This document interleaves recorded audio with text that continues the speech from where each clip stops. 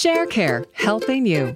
Get younger, get guidance, get better care, get smart, get fit. Radio MD presents ShareCare Radio with Daria Long Gillespie, MD.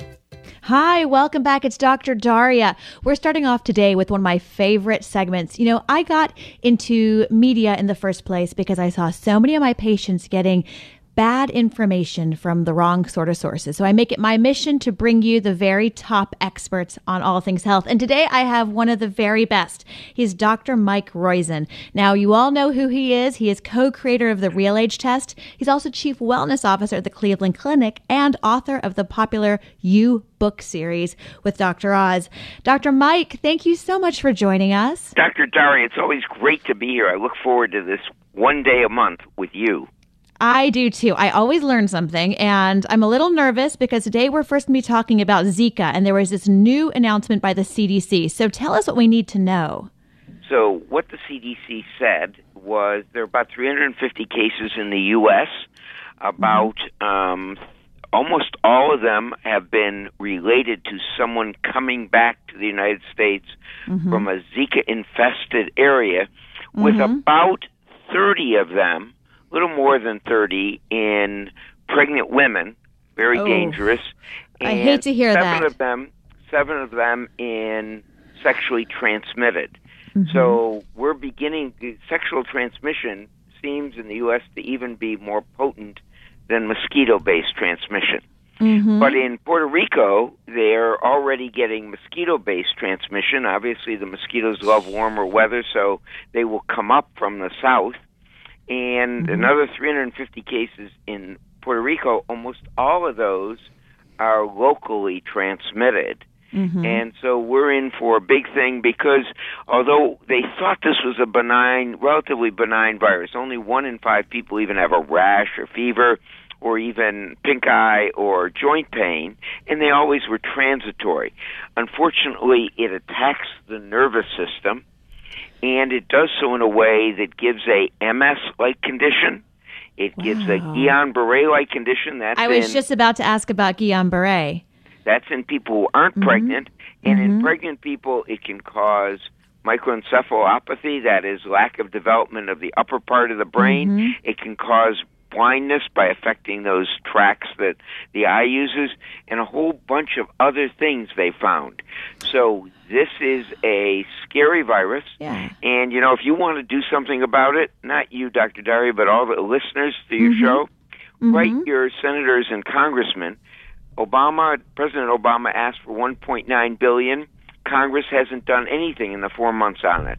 So if you will, our research efforts and our efforts to get a vaccine are being hampered by that. What's happened is the CDC and NIH have used funds left over from Ebola. Those are about to run out. So this is a scary thing, and it's even scarier because we won't have a virus or a vaccine prevention this year. So what do? Use DEET, use primethoprim, and if you're going to take a vacation, move north on your vacation in the summer, and don't go too far south in the winter. Dr. Mike, that's really great information. I think to recap all of that, one is that we're seeing more in the U.S. in sexually transmitted forms. So while we talked about this on a prior segment, that it's important for women traveling, but also men who could be bringing it back. So number one, so to be careful for men as well. Number two is we may be seeing these mosquitoes even closer. You mentioned that they're in Puerto Rico. Question on that, are they in places like Bermuda? Would we expect to see them up there as well, or just the Caribbean? They are not clear on the mosquito that carries this virus. They believe it's the Aedes aegypti and one more Aedes brand. The Aedes aegypti only gets about a little past Georgia in the summer, but the southern half of the U.S., including west. But the other Aedes virus gets all the way through New York State. It gets about 34 states pretty well in the summer, which means a lot of the United States is vulnerable if these are the two mosquitoes. And it isn't just in the evening or nighttime. These mosquitoes learned that since the mosquito nets were out to protect people at night in the Southern Hemisphere, they learned to bite in the daytime. So, great. We've educated mosquitoes. Yeah, unfortunately. They want to survive too. Of course. And they've learned how to survive by biting the second brand of Aedes mosquito bites during the evening and night, Aedes aegypti during the day.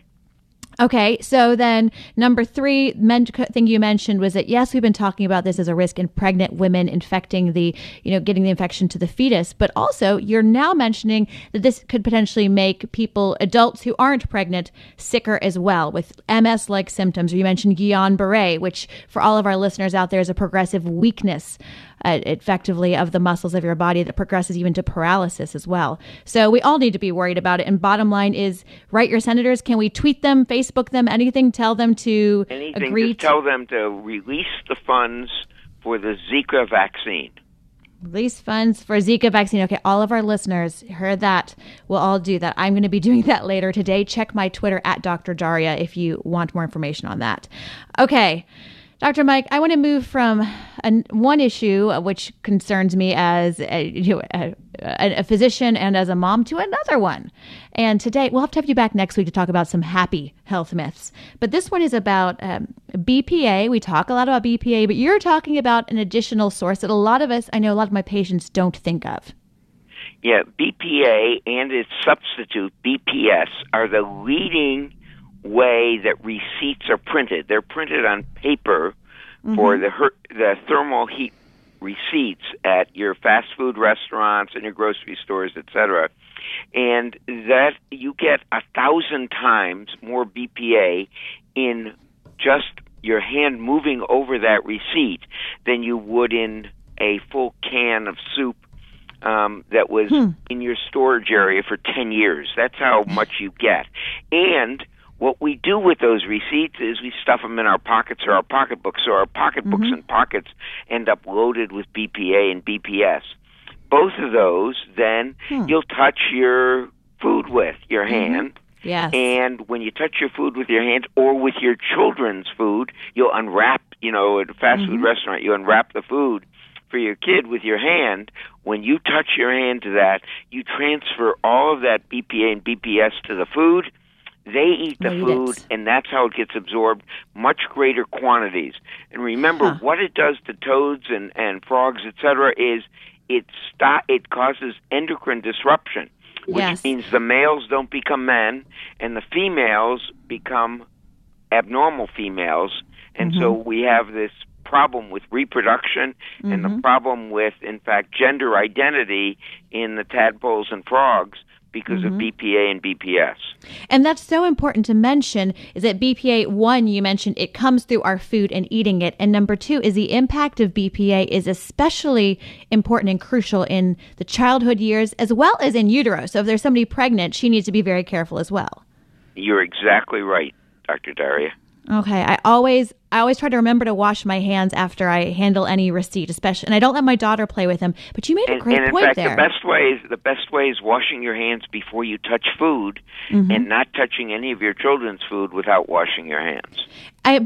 That's exactly it. And you made a great point. My wallet is probably now covered in BPA because that's where I put my receipts.